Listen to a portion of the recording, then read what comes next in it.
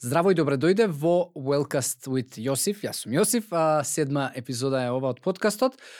Поддржана и реализирана благодарение на Феникс домовите за стари лица. Денес обработуваме, па не знам, ја искрено тоа ќе Бубе девојката што ги обработува подкастиве во смисла на текст, ќе одлучи како ќе се вика темата, бидејќи со Сергеј право ми е многу драг пријател, денешниот гостин, и зборуваме измешано од нели тоа што он го прави до јога и медитација како негови не се тоа јаки страни, туку се ја ги перцепирам како нешто од кое теми за кои што јас најмногу сум учел од него. И ќе зборуваме за како да си помогнете, како да ја перцепирате јогата, како да ги перцепирате источните филозофии, како да ја перцепирате медитацијата и да можеби ги надминете одредени предрасуди и стравови кои што ги имате, бидејќи и оваа епизода можеби ја правам и најмногу за себе, бидејќи јас доста сум имал онака не одбивност, ама предрасуди према јога и медитација сум ги перцепирал како непотребни, но сум сватил дека доколку сакам да бидам човек кој што од една страна сака да постигне некоја комплетна добра состојба и тоа го пренесува на луѓето и го промовира, не треба да биде само концептот врзан за вежбај и храни се, туку и чувствувај и размислувај и доаѓај во некои состојби на мирнодушност, кои што Сергеј многу добро ги објасни, така да гледај го до крај подкастот, уживај и пиши ни назад во коментар прашање или можеби твој фидбек и предлог. Google Podcast, Apple Podcast, YouTube, Spotify, Facebook, нема мрежа и канал на кој што нема да биде достапен, да биде достапна оваа содржина, така да фала ти што ја следиш и уживај.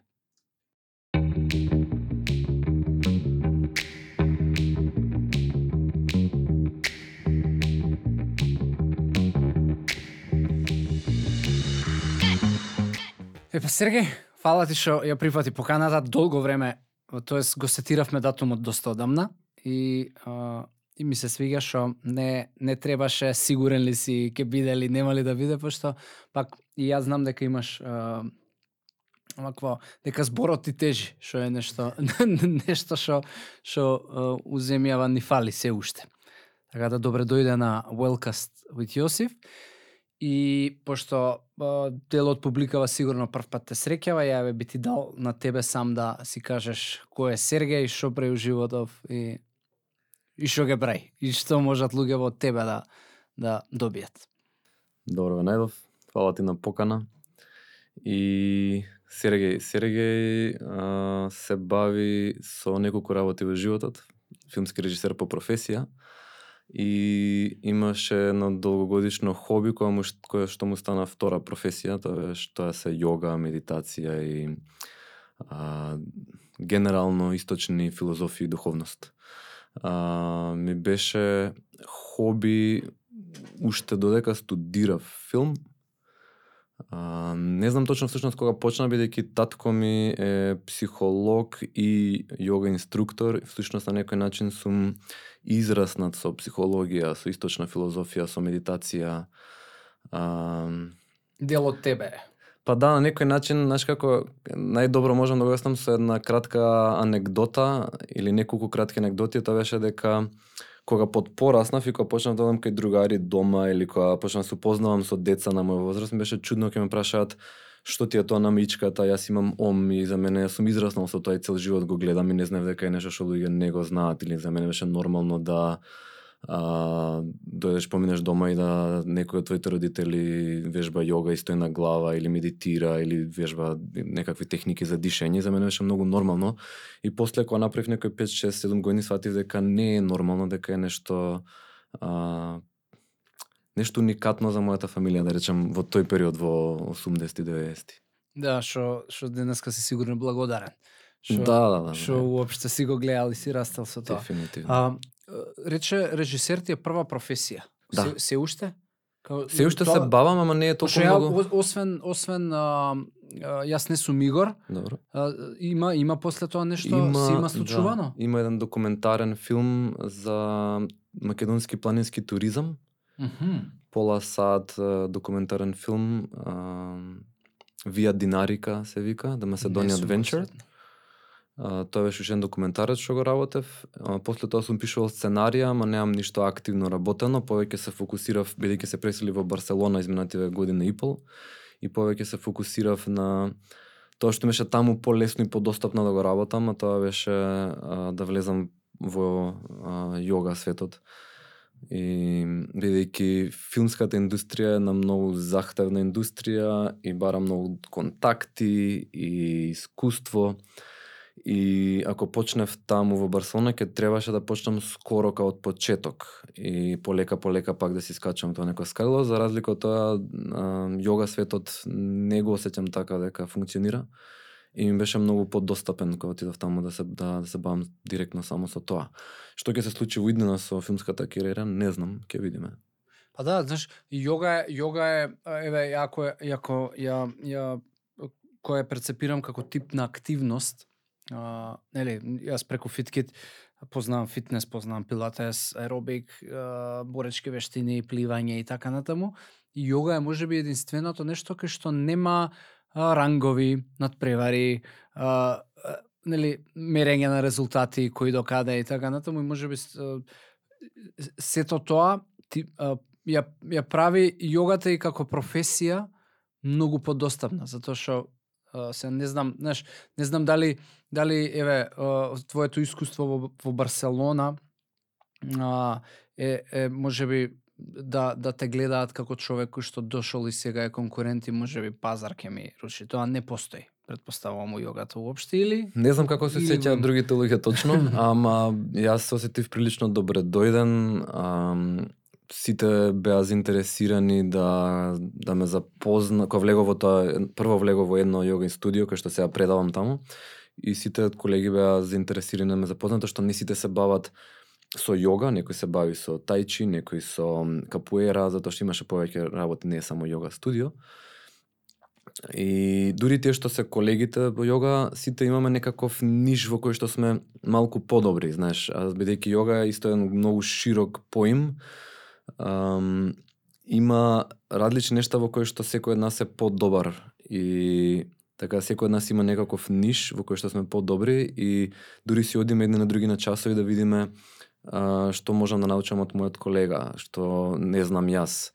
Пример, не знам, некој е добар за повеќе за сан и флексибилност, некој друг е подобар за баланси, како да стои на раце, трет е подобар во многу бавен тип на јога кој што моментално е познат како йин јога, четврти во аштанга или вињаса јога. Мојот ниш е, јас се фокусирав многу на пранајама, дишење, техники за дишење и на медитација. У тоа сум наискусен. Не сум најфлексибилниот човек на светот. Дури понекогаш ми е чудно некои луѓе кои дојдат кај мене на јога и сваќаат дека некои од моите студенти, некои од позициите ги прават подобро него јас. Мада мене на почеток тоа ми правеше малку непријатно, затоа што ќе си помислат другите, меѓутоа сега не ми е никаква пречка да држам час, затоа што мене главниот фокус ми беше на медитација и дишење, и затоа сум прилично сигурен во моето знаење и во искуството што го имам и резултатот што ми го дава, животот што е всушност главната причина зашто ги правиме сите овие работи, зашто не е ни надпревар со сам себе, како например асаните и слично, е некој надпревар можеби не со другиот, меѓутоа со сам себе вчера. Значи секогаш можам да идам подобар и подобар во тоа. Некои луѓе го гледаат така, некои луѓе го гледаат како едноставна физичка активност која што ме одржува во здраво тело. Го смирува умот, нервниот систем, нели, има научно да кажам дека има еден куп здравствени бенефити. Медитацијата има многу повеќе бенефити кои се фокусирани на емотивниот и менталниот склоп од нашето постоење. Да. Ќе се вратам пак со медитацијава. Прво ме интересира за Барселона беше причината. Зашо Барселона ја избра? Девојка ми најде таму работа, таму студираше и најде работа, и мене не ми беше проблем да се преселам, бидејќи ми се свиѓа многу како град. Особено Зума како преселам у Барселона или у Скопје, апсолутно. Да, тоа беше многу интересна коинциденција дека да не беше ковид, Мене ќе беше многу потешко да се префрлам таму, благодарение на COVID и онлайн вежбање, јога, медитација, имам благодет на бавна транзиција. Да. Така. Ја спомна источна филозофија и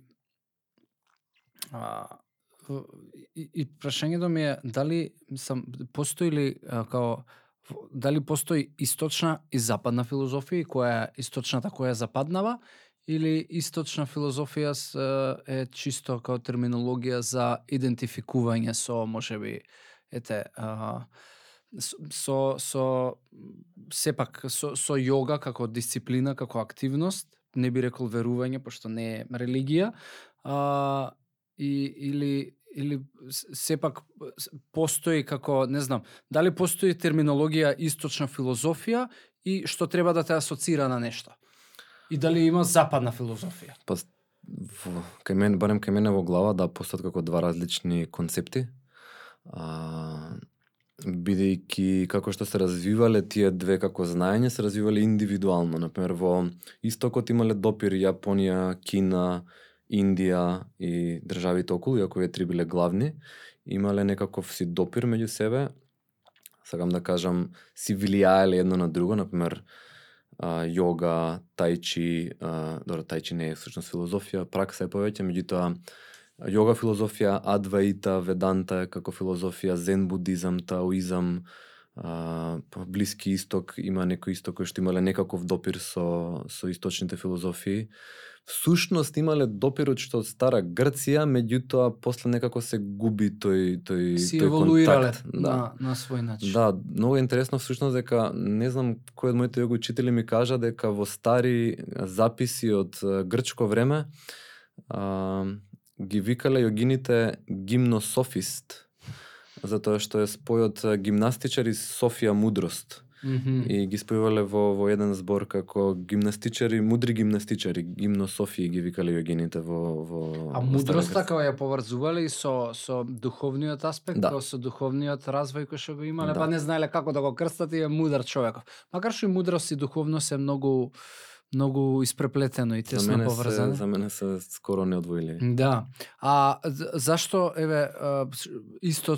источна духовност и што е, знаеш, по мене духовноста нема компас, нема исток, запад, север, југ, ама можеби, знаеш, дали е резултат на тоа што можеби тоа што тука го гледаме како духовност на нашиве поднебја и така натаму е врзано само за као перење на гревови и нели и суеверие, можеби, идам палам свеќа на празник, нешто си кажувам, се помолувам и така натаму. Дали тоа било причината поради која што си гравитираш кон и се едуцираш од источната духовност, бегање од оваа, или е едноставно затоа што не знаеш за друга поради тоа што родителите првично ја прифатиле?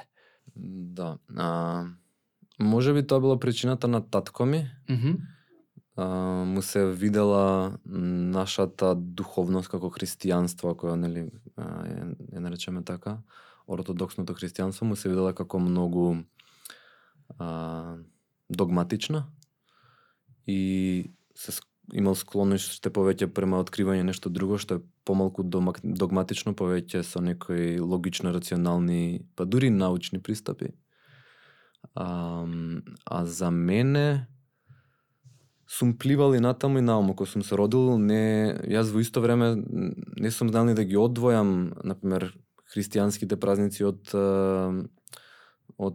праксата што имале моите дома како техники за дишење, јога, вежбање, медитација. За мене не биле, ова се две различни нешта, бидејќи како дете, кога немаш доволно знаење, не можеш да ги поделиш како два различни концепти. Да. Сега, зашто сум гравитирал повеќе кон едното, помалку кон другото? Денес не гравитирам повеќе кон едното, помалку кон другото. Наоѓам работи што ми се свиѓаат од двете места. Не сум точно сигурен, валја затоа што ми било попривлечно и не можам да објаснам зошто ми било попривлечно. Не знам. Па не, види, и попривлечно е. Па не, така е, да барем, знаеш, те прави барем мене ме прави љубопитен. Да, можеби затоа што не сме таму. Можеби Можно е. па ти прави као пољубопитен, сакам да знам и што се случува таму. Затоа што Можно.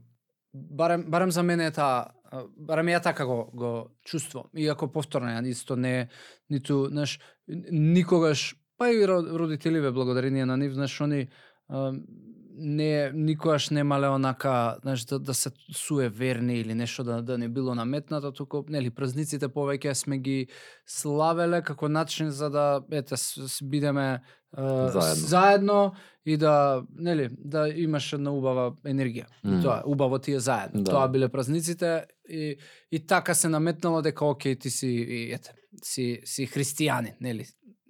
Се етикетираш некако, иако духовноста нема етикета. И кога сме кај духовноста, ќе одиме пак јога, медитација, ќе си играме, ама мене овие теми ми се интересни, затоа што особено па медитација и сам знаеш дека ми била као не сум бил така дистанциран, али што по тебе е духовно развиена личност? Тешко прашање. Не, можам да го одговорам, да, само ќе ми треба време да го развијам у глава одговорот, да не истрчам. Што за мене е високо развиена духовна личност, тоа ме прашуваш. Да. Што денес и терминолошки многу не Да, се јасно, мешаат личен развој, ментално здравје, знаеш, и тука се и некако повеќето луѓе кои што можеби не се толку длабоко навлезени, се ставаат под една капа. Ментално здравје и толку. А сепак се разликуваат. И сега сакам чисто да ги Јасно. да ми помогнеш да ги поделиме. Мислам дека најдобриот показател за било кого, дури за човек кој што не се бавел со духовност и медитација и слично, било какви духовни пракси, најдобриот показател на тоа дали некој има длабоко спознание за духовност е колку му е лесно да остане мирен и среќен во животот без разлика на околностите и ситуациите во кои се наоѓа, без разлика на предизвиците со кои се наоѓа во светот околу, колку може да остане смирен, трезен во главата, колку може да го исконтролира умот и емоциите и мислите. Добра, дали тоа значи да си најде можеби приказна, смисла, со тоа да му помогне да си најде смисла за тоа што му се случува? Дефинитивно не приказна. Приказна сигурно не. Од типот најверојатно, ова ми се случува пошто ќе ми дојде нешто. Ме прашуваш што е тоа што ја дава смиреноста? Да. Океј. Смиреноста ја дава ова се веќе идеме директно во длабокото. Според мене смиреноста ја дава спознание кое што е надвор од интелектуално знаење и концепти. Значи, можеме вака да речеме, дека има два типа на знаење. Ова е само некаков модел, не е апсолутно вистина. Да речеме дека постои знаење како, можам те прашам јас тебе, кој е главен град на Франција или колку е 5+5. И тоа некое знаење што го имаш запомнето, што интелектуално. Има еден друг тип на знаење, кога те прашам како мириса моментално во просторијава. Или дали можеш да го доживееш влечењето на гравитацијата што те влече надолу. И тоа го имаш моментално како искуствено знаење.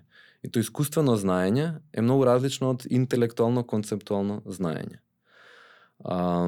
Така да има едно искуствено знаење на кој сум јас вистински длабоко, најдлабоко во себе, без сите етикети кои што преска кажа ти за можам се етикетирам како ова или она, кој ќе ги одвојам и отфрлам сите етикети, ќе се деидентификувам од сите концепти и верувања, доживувањето на кој сум и што сум, ми ја дава таа смиреност, бидејќи веќе не се гледам јас како индивидуална единка, која што има различни проблеми во животот, не само проблеми, различни ситуации, најчесто збориме за проблеми и предизвици заради смиреноста, нели? Знаењето кој сум и што сум вистински ми прави да ништо од страна не може да ми го вознемири тој мир длабоко во себе, бидејќи ништо не доживувам како апсолутно важно. Се доживувам како една транзиторна состојба, се што случува надворе, неопходно ќе се ќе се менува. Не може да не се смени. Цело време ќе оди во плюс, минус, добро, лошо, убаво, неубаво. И има еден мир внатре кој што можам да го најдам, кој што нема да се смени без разлика на тоа дали ќе имам убави или неубави искуства во животот. Не знам колку бев јасен со цело објаснување. Ја многу добро те разбрав и сега се прашувам дали тоа значи дека треба да останам смирен и кога се случуваат убави работи. Затоа што тука зборуваме така, као си зборуваш дека слушај, оке, не треба да го прецепираш ова, да покажуваш, не знам, радост, емоција. Апсолутно не. Всушност, во овој случај зборот треба е пречката кон бидување смирен, затоа што имаме некаква идеја каков би требало да бидам. Всушност како треба да изреагирам. Како треба да изреагирам. Всушност е комплетно обратното, тоа е ослободен од сите идеи за како би требало, сите концепти за како би требало да бидам, и е едно слободно однесување и автентично однесување кое што нема треба. Не постои треба во таа ситуација, во тој жаргон. Те разбирам. Јога и медитација се алат за да стигнеш до тоа одвојување од... Има многу... И дали се единствени? Не се единствени, баш тоа сега ти кажа. Има многу начини. Мислам дека јога и будизмот, според мене, од све што знам, јогата и будизмот се прецизни, бидејќи се толку многу стари како традиции, имало толку многу луѓе кои што доживеале такви високи состојби на свесност, кои што потоа со години и години како се едуцирало од човек на човек, се направиле многу добра дисциплина, многу детална дисциплина, и затоа мислам дека се најдобри бидејќи многу се прецизни во начинот на кој што те едуцираат за како да дојдеш до тоа духовно спознание. Јасно. Не е дека суфизам или христијанство или било која друга религија не може да однесе до таму. И нормално не знам све за сите тие религии и за сите тие филозофии, ама според тоа што јас имам прочитано, мене тие што ми се допаѓаат најмногу се јога филозофијата, зен будизмот или будизмот генерално, и Адваита Веданта, тоа е нешто што е помалку познато во да.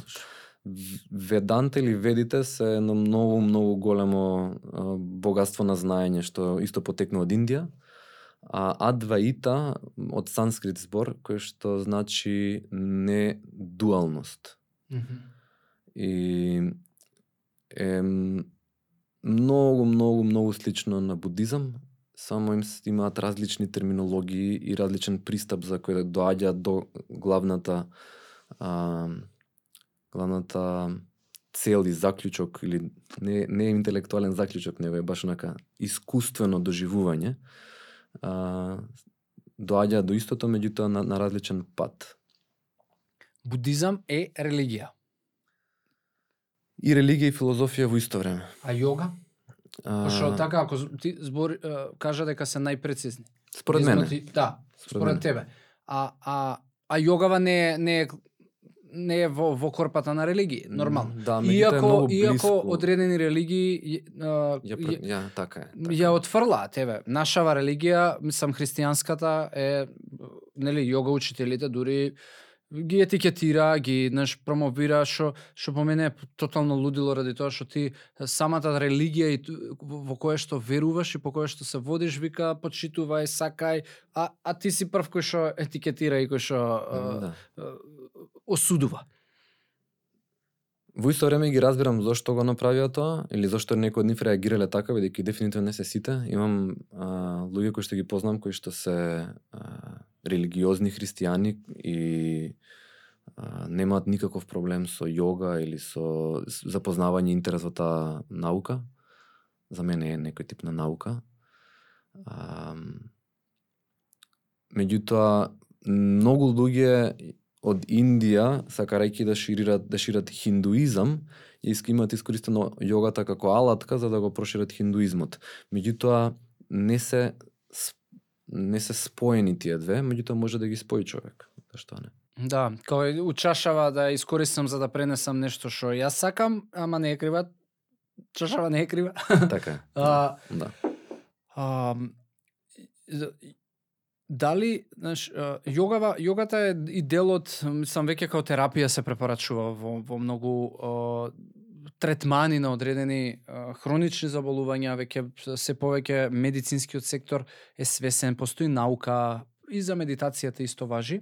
И сега, дали тие две работи се одвоиви? Односно, дали може некој да практикува медитација Добро. без да при тоа да има нула искуство со јога, или не може? И дали и обратно, дали може да мислам, обратно знам дека може додуше. Јога барем за мене тоа изгледа као окей, ова е левел левел 1, медитација ми е левел 2. Али дали може обратно? Еве, медитација без да постои да си тотално незапознат со јога и да не си практикува. Okay. Прво, на кратко одговорот е да, ама би сакал да дадам еден малку подолг одговор за да разграничиме некои концепти, бидејќи малце ми смета тоа што се има сменето дефиницијата за јога во модерното западно општество и затоа би сакал да го искористам ова да зборам на таа тема малце. Пуце. Често кога користиме зборот јога, мислиме само на оние физичките вежби кои што во јога ги викаат асани и можеби и тука понекогаш влегува и дишењето. Меѓутоа јога е еден многу поширок поим, значи замисли го јога како едно огромно општество во кое што медитација спаѓа внатре во тоа општество на јога. Позициите или асаните што ги викаат во јога и тие спаѓаат во тоа општество, во тоа множество на јога. Спаѓаат техники за дишење, спаѓаат некои други чудни техники кои што сега исто многу ќе бе комплицирано да ги објасниме, меѓутоа ги викаат мудри банди, има некои етички морални принципи, јама и нијама ги викаат исто во јога. Има техники за концентрација кои што многу често се погрешно исто измешани со медитација. Значи, техниките за концентрација, кои што тука на западот многу луѓе ги викаат медитација, е различно од тоа што во јога викаат медитација. Техники за концентрација би требало да донесат до една состојба на свесност која што јогините ја викаат медитација. Значи, медитација не е праксата, не е техниката што ја работам, туку медитација е една состојба на свесност која што е различна од кога сум буден, која што е различна од кога сонувам и различно од кога сум во длабоко спиење кога немам сонови. Значи, сум буден, ама во исто време умот е многу стишен или немам мисли. Тоа е состојба на медитација. Меѓутоа, баш заради ова, многу погрешно луѓе ја прават таа праксата за концентрација, ја прават со идеја дека не треба да имам мисли. И тоа е една честа погрешна една честа погрешна представа за што е медитација, како сега да не мислам на ништо, нели седнувам и се викам и сега треба да не мислам на ништо. И главата тука почна да влегува во една збунетост, бидејќи како тоа возможно сега да не мислам ништо и немам ништо друго освен мисли и тука се јавува едно мислам чувство, дали размислувам, да, што прави внатрешен конфликт, што прави чувство на вознемиреност, на нервоза и станувам и викам ова не е за мене. Тоа е приказната на мислам дека многу луѓе што пробале медитација. И така да од јога да почне некој кој што сака да влезе во светот на медитација. Како настанало сето ова е на следниот начин. Имало некои луѓе кои што поради некои причини, не знаеме кои, во минатото доживеале таква висока состојба на свесност која што ја викаме просветлување или самади или нирвана или што и да е. И луѓе виделе дека овие луѓе живеат во континуиран мир и среќа. И овие луѓе кои што биле околу нив, им се завидувале на таа состојба, рекле, окей, кажи ми како јас да го постигнам тоа. И им рекле, седни медитирај. И им кажувале како. Ама некои луѓе немале доволно смиреност во телото, немале доволно чист ум, немале доволно добра концентрација за да седнат и медитираат. И она вика, окей, тогаш за тебе е добро да вежбаш техники за дишење и техники за концентрација и така ќе можеш полесно да медитираш. И седнале они, правеле техники за дишење, правеле техники за концентрација, некој му успеала, а некој тоа не им било доволно, бидејќи не им било удобно во телото. Вика, се за тие што не ви удобно и во телото, не можете да останете пола саат да ги правите овие техники во една мирна позиција. Тогаш вика ми треба правите физички вежби, кои што ќе ги наречеме асани, и овие физички вежби заедно со техниките за дишење, заедно со техниките за концентрација, ќе ти помогнат многу за медитација. Така да нема точно прецизно не можам јас да ти кажам на тебе од кај треба да почнеш. Најдобро да отидеш на йога час каде што ги има сите три, да има и асани, и дишење, и концентрација, можеби и медитација, кое што моментално ги користиме како еден низ збор во нашиот жаргон. И кога ќе отидеш на сите три, ќе видиш што тебе ти прија најмногу. Затоа мислам дека денес многу стануваат популарни техники за дишење, затоа што го направивме овој физичкиот чекор, знаеме веќе многу за телото, има многу различни типови на техники. Ја им викам на луѓе, не вежбајте сите йога, не мора вежбате йога, може да вежбаш капуера, можеш да вежбаш теретана, можеш да вежбаш танц, ама пробај додави на тоа, кога ќе завршиш, додај техники за дишење и техники за концентрација или медитација. Пробај додај ги да видиш како ќе влијае не само на твојот физички напредок во тоа што го правиш, особено во боречки вештини луѓе го зборат многу. Ева, например, сака сме на подкаст, ми текнува на еден најпознатите подкастери или најпознат, Джо Роган. Човекот се бави со боречки вештини цел живот. И сите негови колеги, вклучувајќи го он, велат дека техники за дишење и медитација им помагаат неверојатно многу да се подобрат во спортот. И тоа претпоставувам не важи за спортисти, подобри се у спортот, туку тоа важи за секој, подобри се у тоа што го правиш, го сакаш. Затоа што мојот мислам и тогаш разговаравме уште пред 2-3 години, ја не се сеќавам дека мојата блокада за медитација беше, да не станам онака мојот темперамент да го изгубам. Да. А уствари само ќе го направив почист. Тоа беше твоето ветување и иако се уште не сум континуиран со медитации, го знам да го протнам во некој дел од неделата или месецот. Пак ја кажам, не сум континуиран. Не си редовен. Едноставно. Техники за дишење зошто постојат? Затоа што дишењето И дали тоа значи дека ако некој нема техника за дишење, не диши правилно? Не мора да значи. Така, кога спијам, немам техника за дишење, дишам. Да. Ама кога телото е комплетно опуштено, дишаш правилно. Што значи тоа? Тоа значи дека кога спиеш, ама збориме за тој длабок сон, некога имаш длабоко спиење, некога си во сон, кога си во длабоко спиење, немаш сонови, немаш емоции, немаш ни мисли и тогаш е нормално да телото биде комплетно опуштено и да дишаш правилно. Меѓутоа, кога во текот на денот имаш анксиозност, стрес, депресија, љутина, гнев, љубомора, тој те прават некакви контракции на одредени мускули, најчесто на абдомен и на грб, овој горниот дел од грбот, тие се две најчести, не мора да е факт. Тогаш ти се стега диафрагмата, ти стегаат белите дробови и тогаш дишењето не е комплетно минимум, а можеби не е правилно. Неправилно дишење, кога станува збор за неправилно дишење, значи кога луѓе вдишуваат само со бели дробови, а ја стегаат диафрагмата.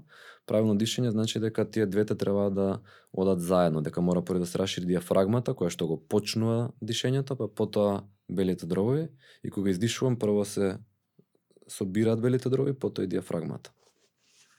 Значи тоа се уствари многу по-длабоки и долги вдишување и издишување. И паузи меѓу нив?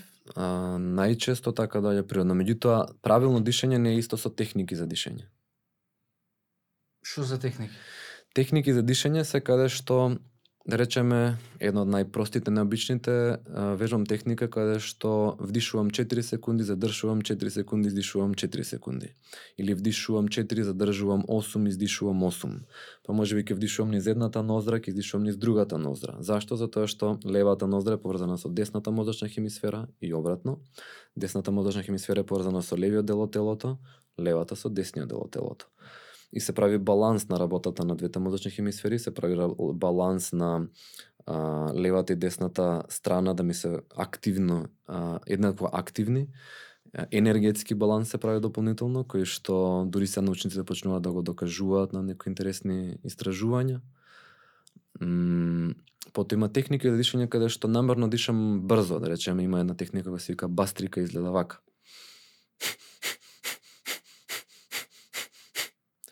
Има друга техника што издишувањето го правам брзо, вдишувањето се случува само од себе.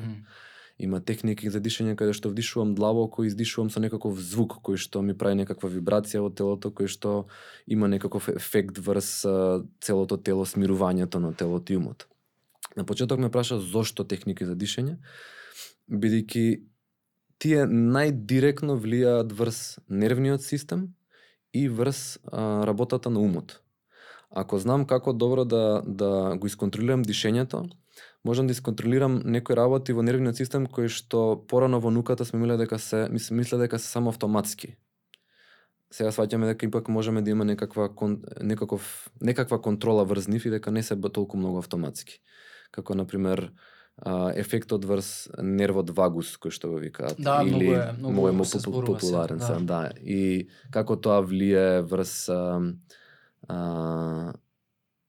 како и викаме на македонски симпатикус и парасимпатикус. Добро.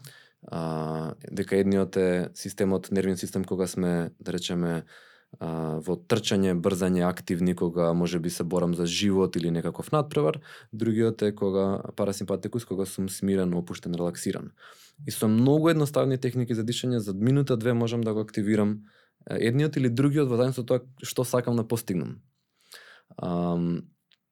И овие техники за дишање многу може да помогнат за медитација, затоа што ако знаеш кои техники како да ги употребиш во кој момент, можат да го смират умот до тој степен што луѓе што доживуваат дека, нели викаме на народски 200 на саат ми е мозоков, можам да го спуштам на 5 на саат, ако сакам. Со тие техники дишање. Не викам дека ќе прекинат мислите, него ќе се успори до толку многу, срцето ќе почне да чука поспоро, ќе се смири телото толку многу што после лесно се влегува во таа медитативна состојба. Имам клиенти со кои што работам сега редовно, со една IT компанија, многу е популарна сега медитација и дишање за луѓе што работат во IT компании и многу од нив користат овие smart watch.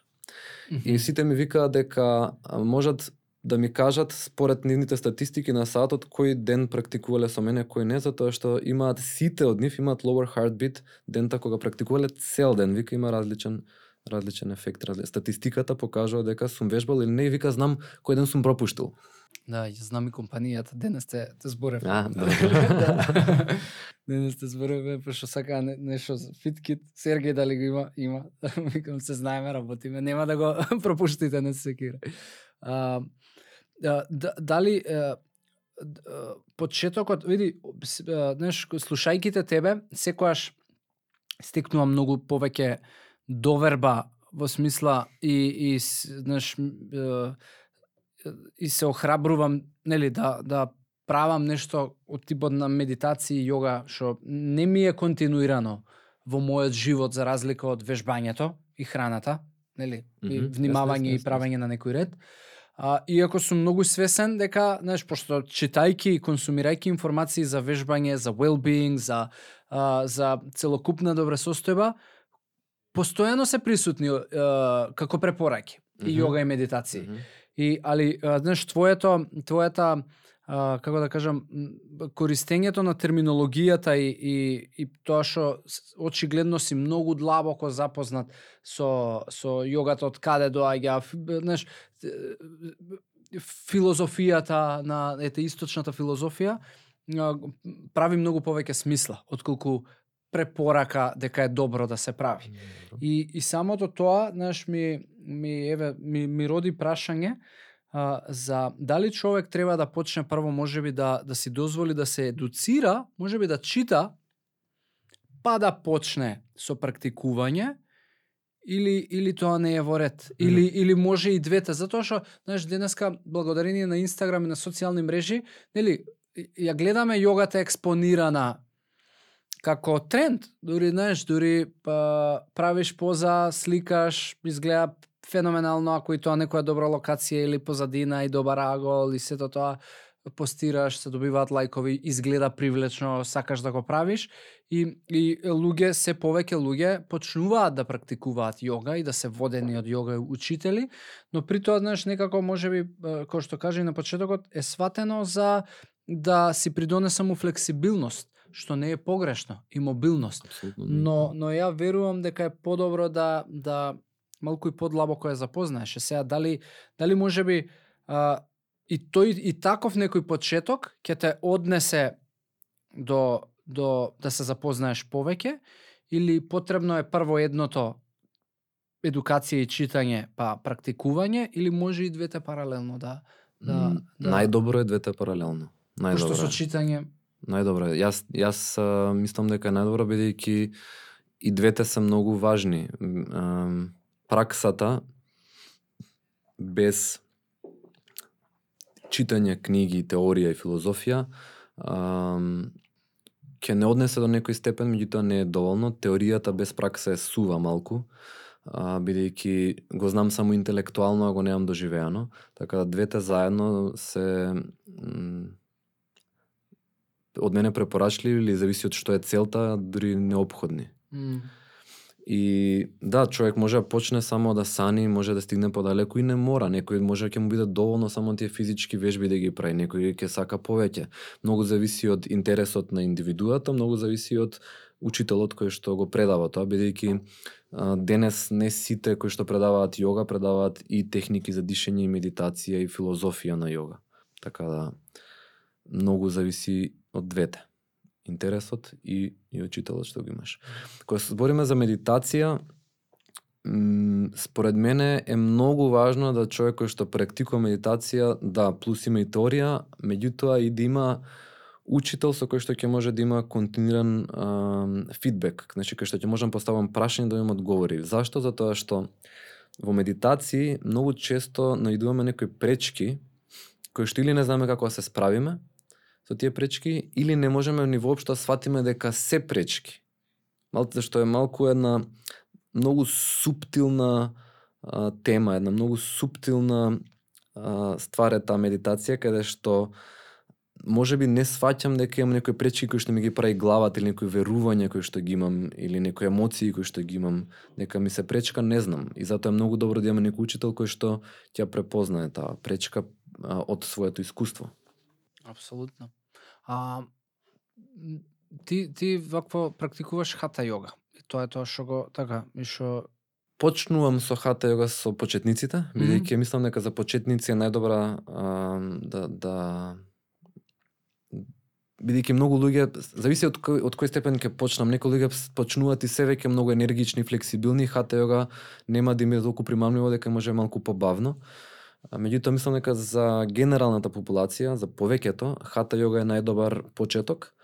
Меѓутоа повеќе велам дека работам интегрална јога, бидејќи интегрирам многу повеќе типови на јога. Вежбам хата јога, крија јога, кундалини јога, понекогаш вињаса јога стил, понекогаш вињаса јога стил значи кога асаните се претопуваат една во друга без пауза. Понекогаш работиме со паузи, бидејќи остануваме многу долго во секоја од позициите. Понекогаш работиме ѓана јога, која што е повеќе таа јога на интелектуалното знаење. Понекогаш работиме Адваита Веданта, која што не е баш јога, ама е една многу интересна филозофија. Не ги работам како цел час, него ги додавам во часот. Понекогаш е раджа јога како медитација на крајот на часот. Има многу на типови на јога, имаат имиња, доволно наброј сега. Дали истото се случува и со медитација? Дали има типови на медитација? Има многу различни типови на медитација, зависи пак што сакаш да постигнеш. Нели медитацијата не треба да има цел? Тука станува, значи овде сега треба да влеземе во многу прецизни во зборовите што ги користиме и концептите. Ако речеме дека медитација е состојба, тогаш постојат пак неколку нивоа на таа медитативна состојба.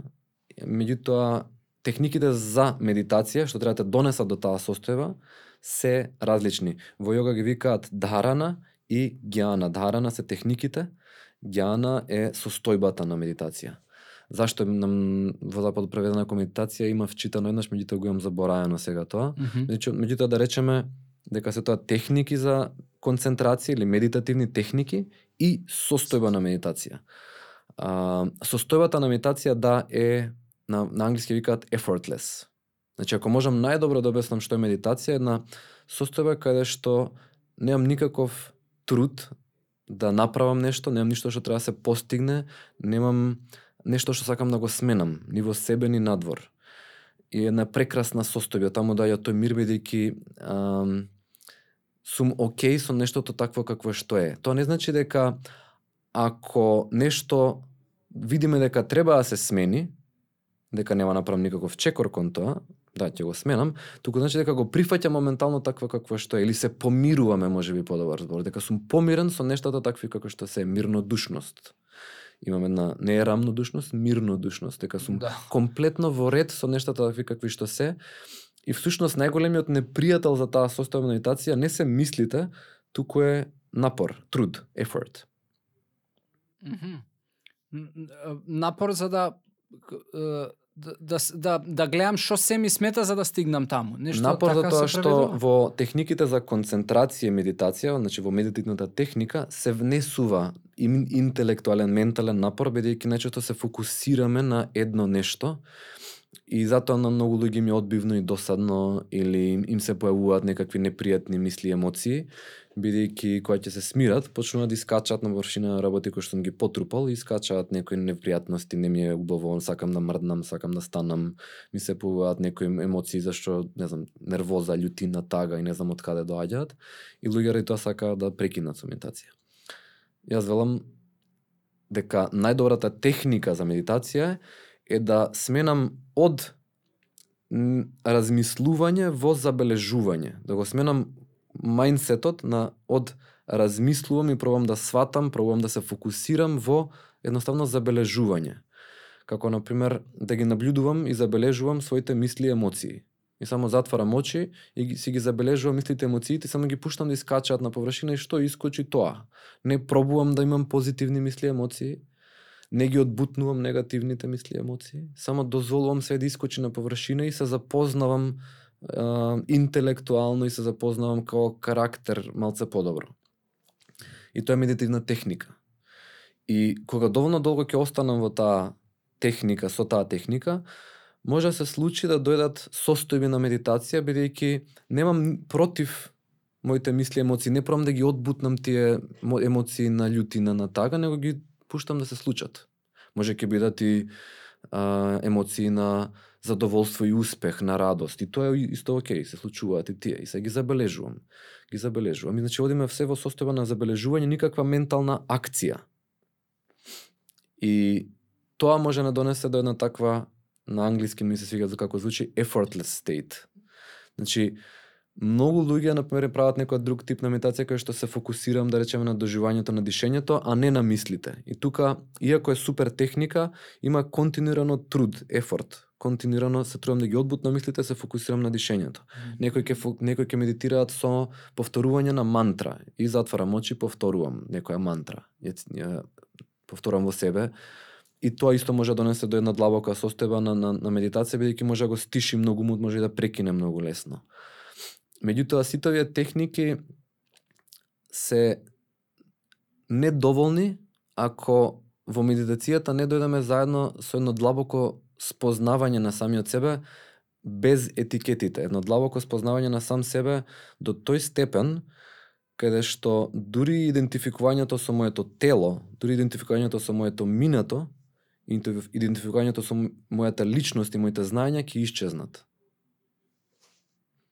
Тоа е една многу убава состојба, една состојба која што всушност секој од нас ја доживува секоја вечер во тоа длабоко спиење, бидејќи во длабоко спиење немам осет за моето тело, сетила немам, исклучени се комплетно, или не сум свесен за моите сетила, немам сонови, што значи дека немам мисли и емоции.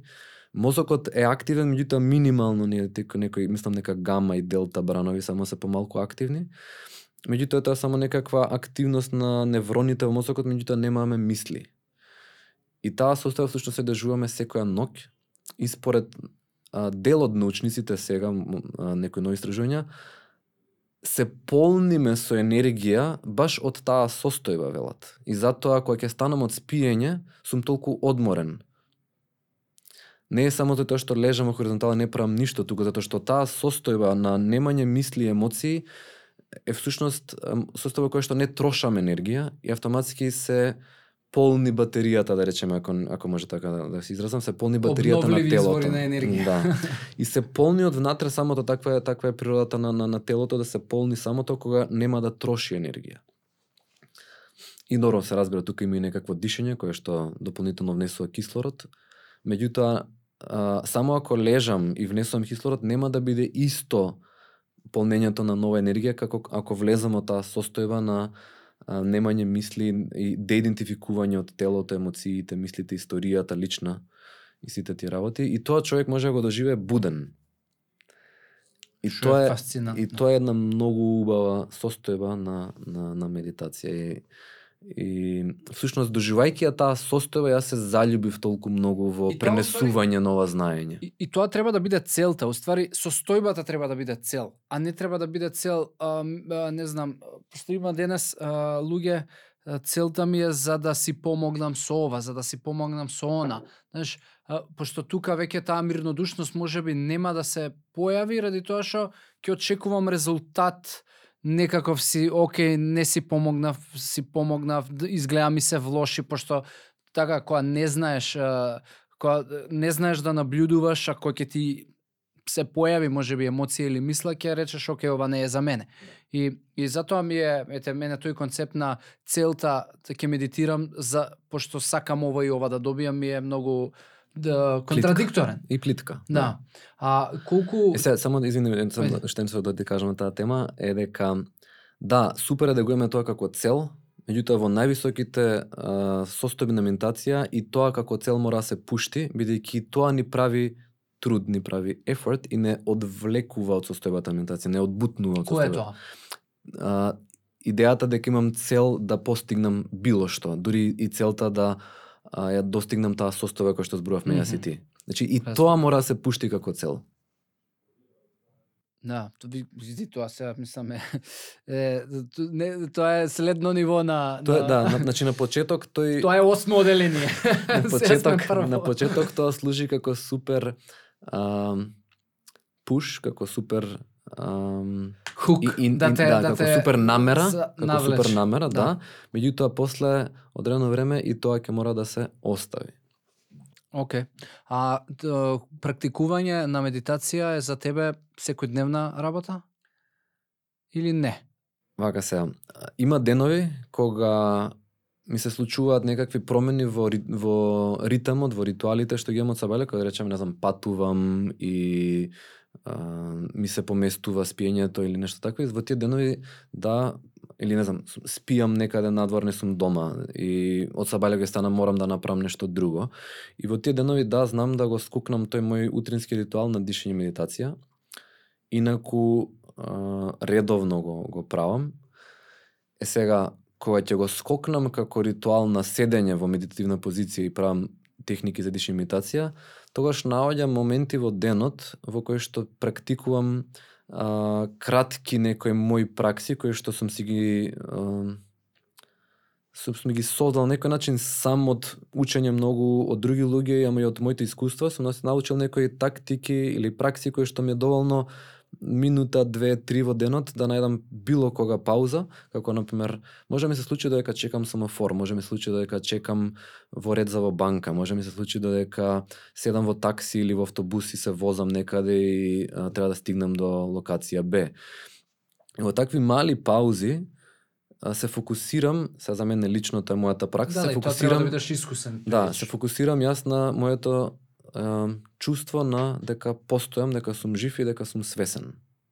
Или уште побаво кажано, на свесноста што сум и на постоењето што сум. Еве, сигурно луѓе кои што ќе го следат ова, најверојатно ќе се охрабри некој да почне. И ти си одличен канал за почеток. Фала ти. И за водење и за човек да стигне до одредени состојби на свесност. Каде можат луѓето да те најдат и што кој ти е ритамот на помагање на останатите луѓе? Знам дека онлайн тоа го правиш, пошто не постои друг начин за, нели, македонско во поднебје. Можеме најдат моментално само на Facebook и Instagram. На Facebook како Сергеј Георгиев, на Instagram бидејќи го отворив кога отидов во Барселона, Сергеј И со И на крај сум, бидејќи таму ги избинуваше Х, Јето, како Х го читаат, таму сум Сергеј. Self Inquiry ми е Instagram акаунтот, бидејќи тоа е така се нарекува медитацијата која што ја практикувам најмногу, која што ми е милена, Self Inquiry. И да, работам со луѓе индивидуално како некаков тип на терапевт, медитација и разговори, работам како јога инструктор, работам како инструктор по медитација. Сите тие работи ги правиме и во група и индивидуално. Супер. Значи контактот треба да почне Facebook, Instagram и да моментално градам договорите. и вебсајт, тоа ќе биде за кратко готово, ќе постои такво нешто. Каде што ќе имам веќе ставено и некои од тие техниките кои што ќе може да ги пробаат луѓе сами пред да ми придат, ќе може да ги проба било кој ќе има и на македонски и на англиски. Супер. Сергеј, фала ти многу. Уживам во разговори со тебе и ми помагаш. Мене лично за да надминам некои предрасуди, стереотипи, стравови во вакво за медитација на најмногу. Така да фала ти уште еднаш што одвои време да си поразговарам и еве во овие 2 недели кога си тука баш за подкастов да одвоиш време и сум сигурен дека и на следно враќање пак ќе се вратиме, можеби ја тогаш ќе бидам уште подобар и посвесен и ќе одим уште подлабоко. Фала ти на интересот. Нема зашто.